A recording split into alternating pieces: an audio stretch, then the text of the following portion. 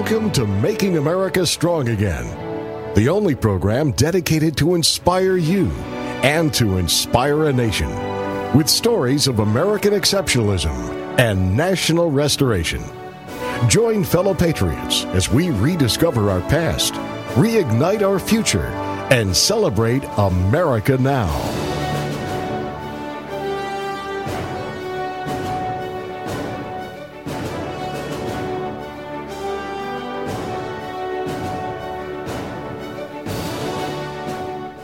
Welcome to Making America Strong Again. This is Steve Olds, and it is my privilege to welcome you to our regular program. I appreciate all those who are downloading our podcast at patriotpodcast.com, as well as our iHeartRadio listeners from around the world, downloading our app, listening to the show, and sharing it with those you know. We really appreciate it. As has become the theme over recent weeks, we've been focusing on leadership, and more specifically, servant leadership. We've been looking at a lot of different ways that servant leaders impact our communities, impact our country, impact our families. We've looked at people throughout history who have done just that. We've talked about our founders. Obviously, we could spend the next 50 years talking about leaders in American history and how they have improved our capability and our future. But we've also talked about the need to begin to look in the mirror. We've talked about how it is that we have to make decisions about our life and about how we're going to be leaders in our own right, whether that is beginning the process of becoming a leader yourself or perhaps leading your family or your business. Over the last several weeks, we've spoken about servant leadership specifically in terms of our local community. We've spoken of those in the business community, those who serve their customers, their employees. We talked about servant leaders in the family and in the home. We've talked about the fact that whether you're a child in the home just coming to the age of majority, or whether you're a great-grandparent looking back at your home, looking back at your family, or perhaps now living again with your family, and the impact that you can make. We've also talked about moms and dads who are now recognizing their need to become a stronger leader. And in some cases, they're single parents, and single parents have to make tough decisions, but they're rooted in love and leadership for the family. Our conversation is expanded to inspire those who want to learn about leadership, who want to learn about becoming specifically a servant leader in the area of entrepreneurship. We talked about the importance of serving the customer, the person, the individual, the company, the organization to whom you are addressing your product or service, the critical nature of your thinking to serve that organization, that individual, that person, so that they have extraordinary value after having done business with you or your company. And then, of course, the natural progression of serving that individual is the benefit of a strong relationship. And in business terms, that means profit. We have to have a winning proposition to serve everybody on the team. That means you and your company need to be paid for the service. That service needs to create value. That value needs to have enough margin so that the company continue to operate and expand and deliver that which is promised to your individual client. Today, we're going to expand this conversation. As we look into the fabric of our local community, our county, our states, and even the regions of the country where we live, and then as the nation as a whole, we begin to see powerful examples of those who lead with courage, conviction, and service on their hearts. But yet, they receive virtually no recognition of the work they do. What would your life be like if most people had no idea that you were actually doing the work you're doing? As humans, we've come to understand the value of being recognized for our work. It's important that we share how we feel about different people. We share how their work impacts our life. You know what it's like when you get a compliment, right? You know how important it is to know that you've done a good job? We want to encourage. We're not going to hang out and just wait for compliments, especially when we don't deserve them.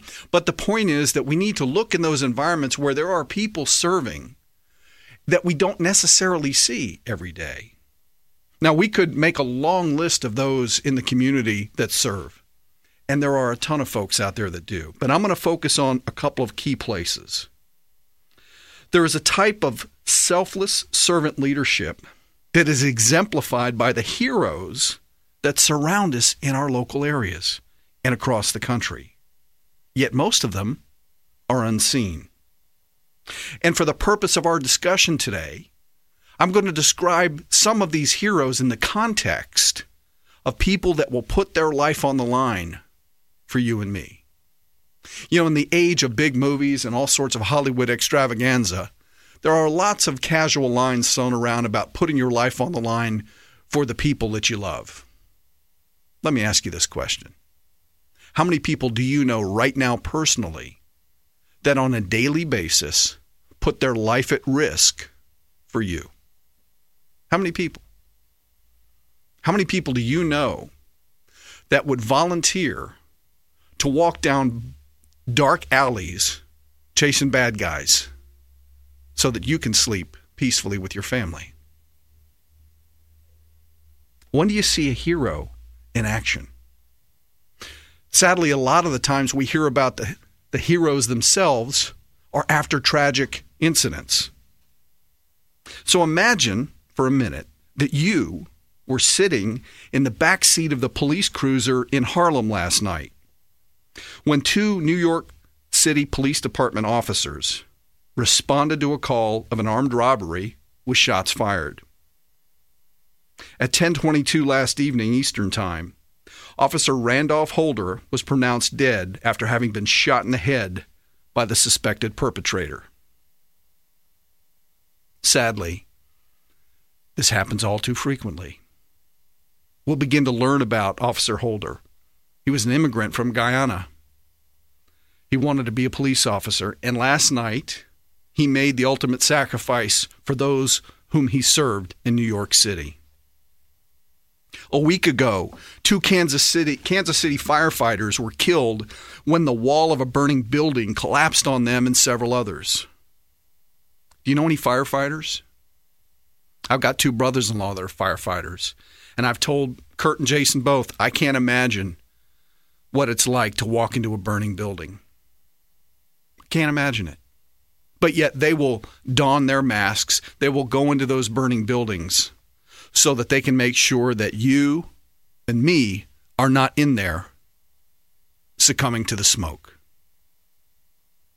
How many firefighters do you see running around town? A lot of times we may see them responding to a call. Sometimes we see them in the median with their boots collecting money for charities. Think about those firefighters.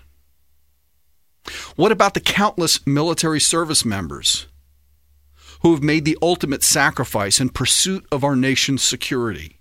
And we can go back all the way to the Revolutionary War and hear the stories of those famous military people who have served. But yet that only scratches the surface. If you've ever been to the Vietnam War Memorial, you'll see on that black granite more than 55,000 names of those who were killed in action in Vietnam. We've had thousands of Americans stand up, respond to the call after 9/11, after they knew what the fight was going to look like, after they knew the brutality of the enemy that hates America so much that they prefer to kill women and children indiscriminately. We've had men and women volunteer to stand up and serve our country, many of them barely 18 years old, and they step into the line of fire. Ladies and gentlemen, those men and women are heroes. Those firefighters are heroes. Those police officers and those in law enforcement of all varieties that step into harm's way are heroes. Do we need to wait for a tragedy to see the heroes in our midst? What can we learn and apply about servant leadership from those who serve us now, especially those that serve us from the line of fire? What about those courageous warriors from the military services who are transitioning from one career after having served America, either for a full career or for several years, and are now moving into the civilian sector, who are now pursuing their next vocation? About a month ago, we talked about our warriors who are on the tip of this America's spear in the complicated environment of Syria and Iraq. Imagine the skills, the talents, and experiences that every member of our military team in that hostile environment receives while they're in a combat zone, or even in the support role, where seconds count in every support activity.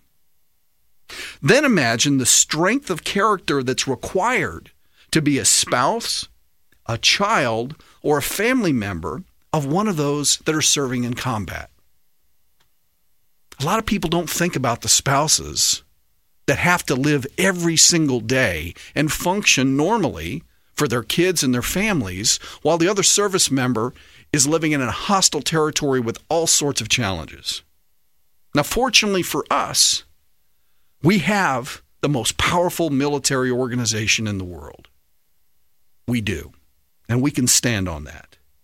But now I submit that it's time to ask some different questions, especially as we look at the value of their servant leadership as it relates to the new civilian world that they may be stepping into.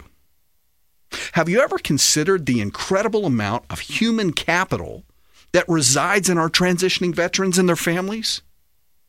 Suppose we as a nation could capture this raw horsepower and leverage it with the incredible energy and capacity and experience in the private sector. And when we come back from the break, we're going to drill into that specifically, how it is that we can work with our veterans and begin to do something very different in the marketplace. We'll be right back. Making America Strong Again is brought to you by Patriot Mission. To learn more about national restoration, get free resources at www.makingamericastrongain.com.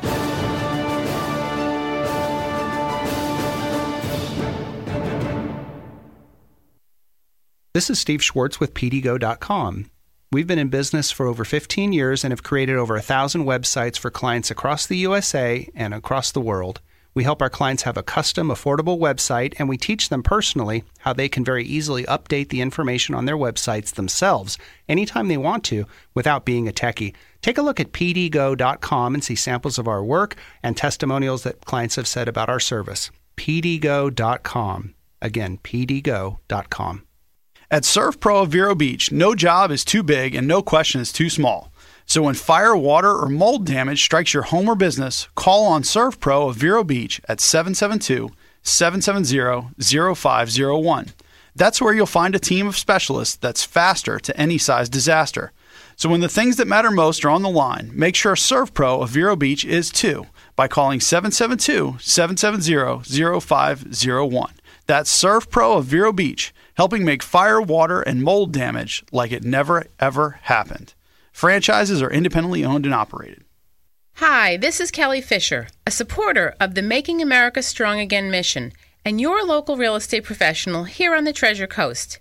It has been my honor to serve our community here in Vero Beach since 2003, and with over 1,500 home sales over the past 21 years, it's my hope that you will consider the Kelly Fisher team at Treasure Coast Sotheby's International Realty for all your real estate needs. It's also our desire that every family has a home and every home has a family, and we have partnered with the Homeless Family Center of Vero Beach to work toward that goal. When you buy or sell a home with the Kelly Fisher team, we will make a substantial contribution toward alleviating homelessness in our hometown. To be a part of this great mission, please call us at 772-321-6905. Welcome back to Making America Strong Again, the program dedicated to inspire you and to inspire a nation with stories of American exceptionalism and national restoration. Once again, here's your host, Steve Olds. Well, thanks for hanging with us today on Making America Strong Again. And our focus is applying the talents and skills of our veterans who are transitioning from their experience, either in the combat or support roles in the military, into the private sector. I propose the idea that if we as a nation could capture the energy of the veterans and leverage it with the experience and perspective of successful entrepreneurs in the private sector, we could probably do some pretty amazing work.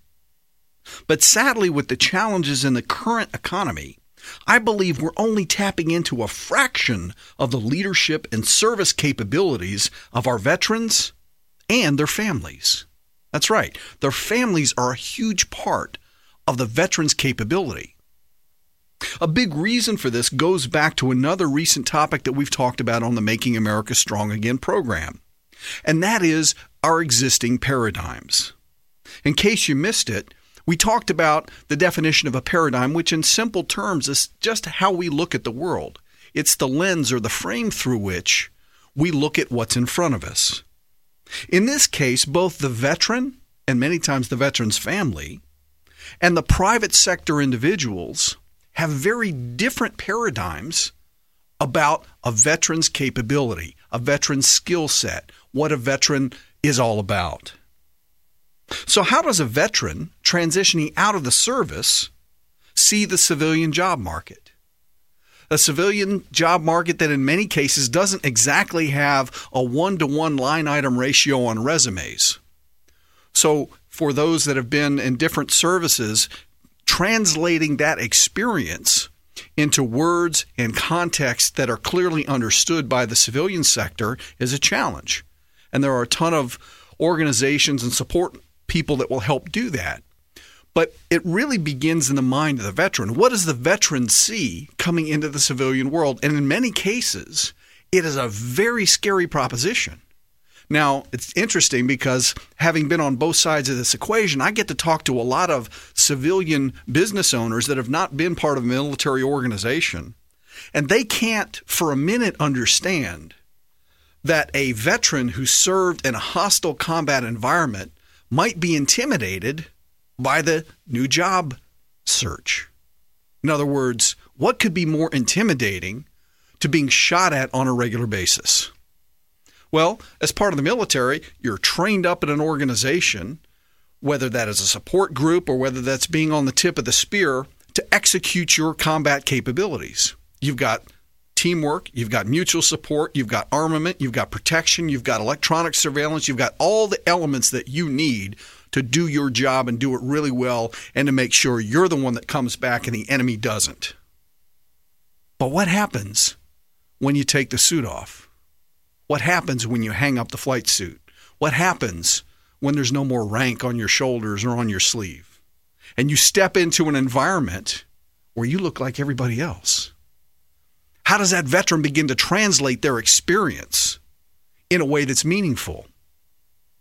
And furthermore, if you are on the civilian side of the equation and you're beginning to look at the capabilities that you need in your organization, you need operations, you need marketing, you need sales, you need support, you need IT, you need all sorts of things that don't generally translate to experience that veterans have had. So how do you make that work? Well, I talked about a different paradigm. I believe we have to create a new paradigm for the way veterans can come alongside in the business sector. And I don't necessarily think it's exactly the way a lot of people think that it is. In other words, a lot of veterans come out of the service and say, well, I just need to go get another job. Many of them pursue perhaps opportunities in the defense sector or in organizations that support the military in their skill sets. And for a lot of folks, that makes sense. And a lot of times when civilians begin to evaluate resumes, when you look, you put an MBA candidate who's had 10 years business experience next to somebody who is an Army captain or major or lieutenant colonel that is now transitioning out of the service, and you're beginning to look at the capabilities, how does the civilian understand what those really mean? Well, if we begin to understand servant leadership and we begin to understand the impact that leaders have on whatever environment they step into, I submit we can begin to look at the veteran's capabilities in a much different way. Because I really don't care what the specific requirement is of the job. If I go into that position as a veteran, understanding that my capabilities as a leader, and especially as a leader that understands teamwork and mutual support and service. Because remember, I've come out of an environment that was built on one commitment that I made when I took that oath of office to serve my nation, to protect the Constitution of the United States against all enemies, foreign and domestic. When I made that commitment, I put my life on the line when I signed it. So when I make a commitment to go to work for an organization, I may not be specifically putting my life on the line like our firefighters and our police officers do, but I am putting my integrity on the line. I'm putting my commitment on the line to serve you and your organization. For people on the other side of the equation in the private sector, if you've never had the experience of working with a veteran that brings that kind of energy and commitment and focus, then you may be looking through a very narrow lens at what the resume says.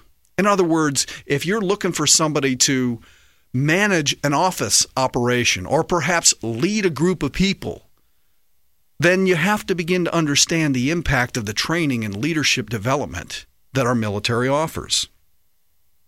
A lot of folks don't understand that for a military person coming back into the civilian sector, we bring a lot of capabilities, both leadership and accountability, because the service is all about accountability. We also have a vision for the impossible. Go back and read history at all the moments in our nation's history where the objective was impossible.